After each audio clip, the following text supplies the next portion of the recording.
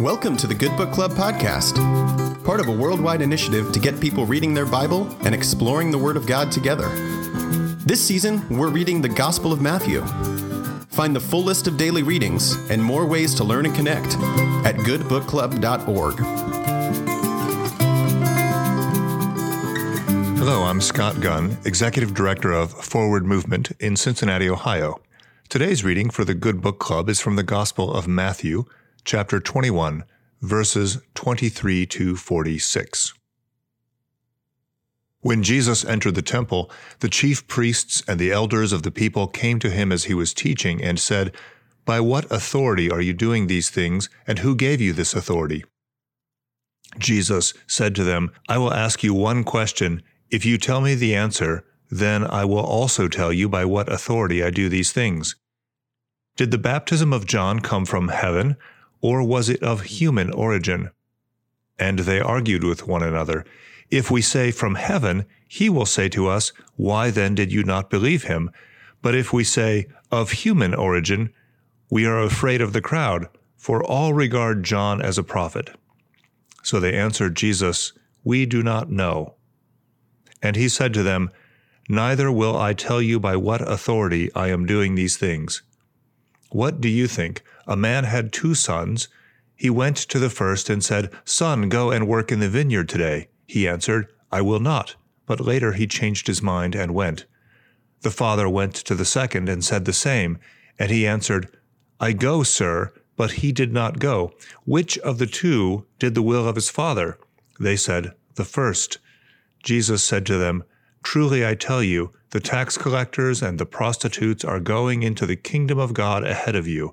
For John came to you in the way of righteousness, and you did not believe him. But the tax collectors and the prostitutes believed him. And even after you saw it, you did not change your minds and believe him." Listen to another parable.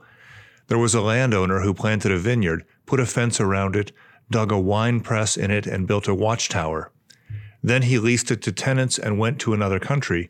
When the harvest time had come, he sent his slaves to the tenants to collect his produce. But the tenants seized his slaves and beat one, killed another, and stoned another. Again, he sent other slaves, more than the first. They treated them in the same way. Finally, he sent his son to them, saying, "They will respect my son." But when the tenants saw the son, they said to themselves, "This is the heir. Come, let us kill him and get his inheritance." So they seized him, threw him out of the vineyard, and killed him. Now when the owner of the vineyard comes, what will he do to those tenants? They said to him, "He will put those wretches to a miserable death and lease the vineyard to other tenants who will give him the produce at harvest time."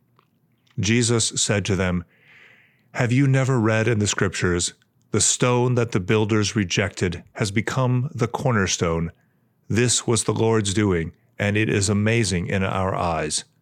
Therefore I tell you, the kingdom of God will be taken away from you and given to a people that produces the fruits of the kingdom. The one who falls on this stone will be broken to pieces, and it will crush anyone whom it kills."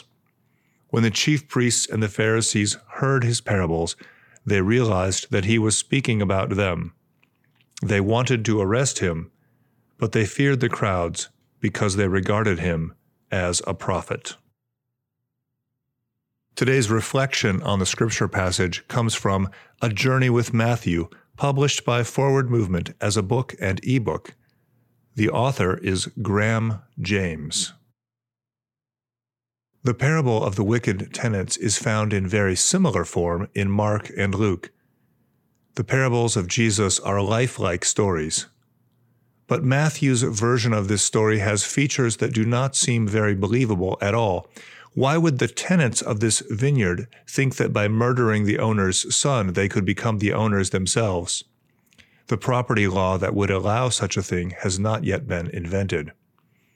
And why would the owner risk sending his son into such a dangerous situation when his servants have been killed already? We don't notice how implausible these things are because we make the connection so quickly with God sending his son, Jesus Christ, into a dangerous and cruel world. The chief priests and the Pharisees, we are told, knew this parable was aimed at them. But can we be comfortable as followers of Jesus Christ that we have not treated him cruelly, or perhaps worse, allowed him to die in us through neglect? The parable of the two sons is, by contrast, very lifelike and only to be found in Matthew's Gospel.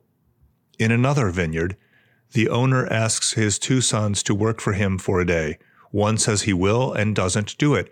The other says he won't and then changes his mind. How often do we promise and not deliver? How often does guilt get the better of us so that we eventually do the right thing?